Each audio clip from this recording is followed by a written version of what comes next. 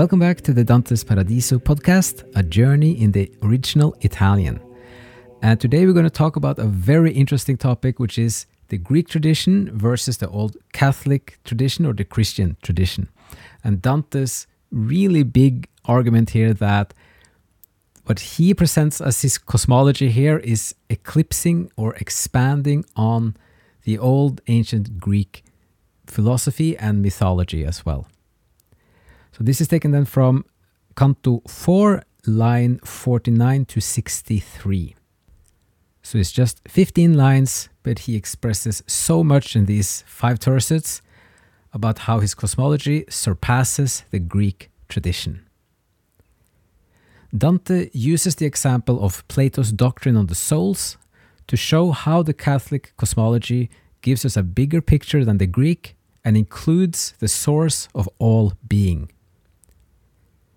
After Beatrice has explained how the souls return all the way up to the Empyrean and are only projected into 9 spheres to communicate their level of blessedness to the human intellect, we move further to another very big claim: that this cosmology is bigger and supersedes the Greek spiritual cosmology of Plato.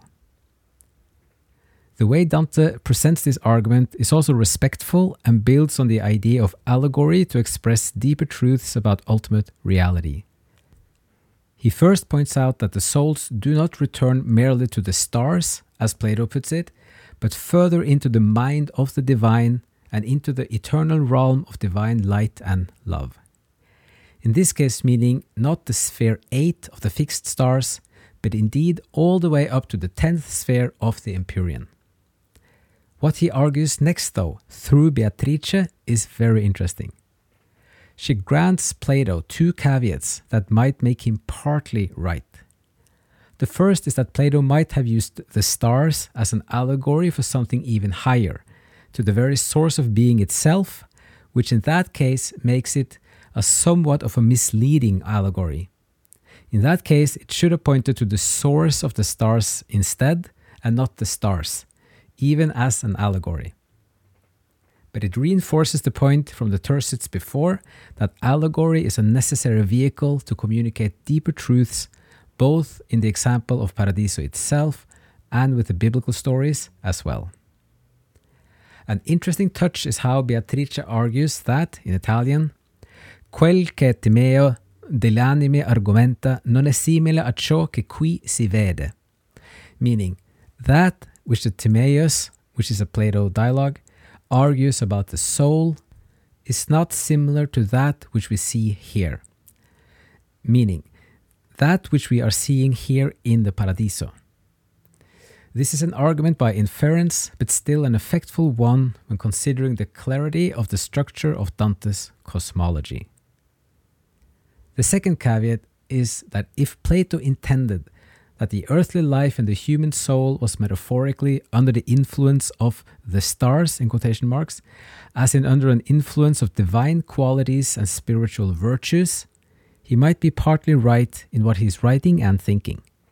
But she also says that the way it is stated, in a more simplistic and monolithic way, with one sole block to one star, will cause misunderstandings when misinterpreted, which had led to, for example, naming the planets, or the stars as they saw it at the time, after one god each, like Jupiter, Mercury, and Mars, implying that a star or a planet has one spirit, instead of the blended substance of a myriad of qualities as explained by Beatrice earlier.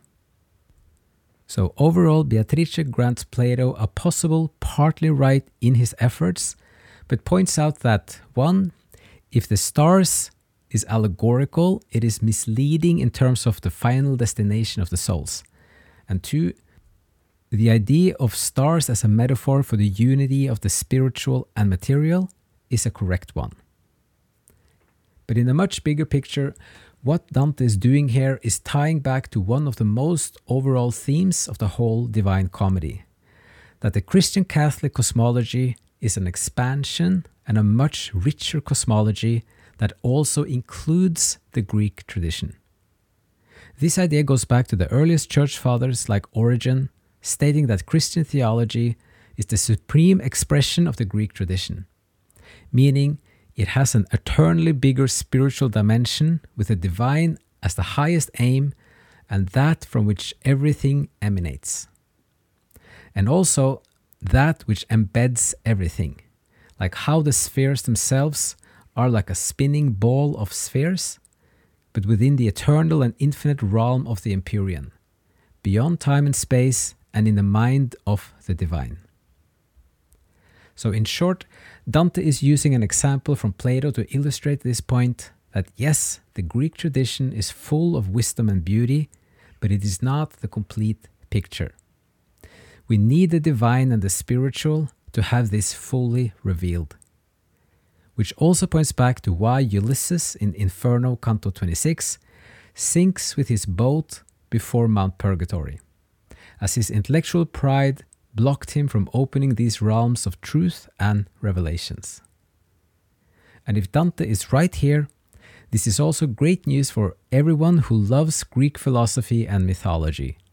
You can keep all of this and cherish all its tremendous beauty and wisdom, but also opening your mind and soul to something much bigger and gradually aspire to the main purpose of Dante's comedy, the journey to finding and unifying with the divine and with the heavens.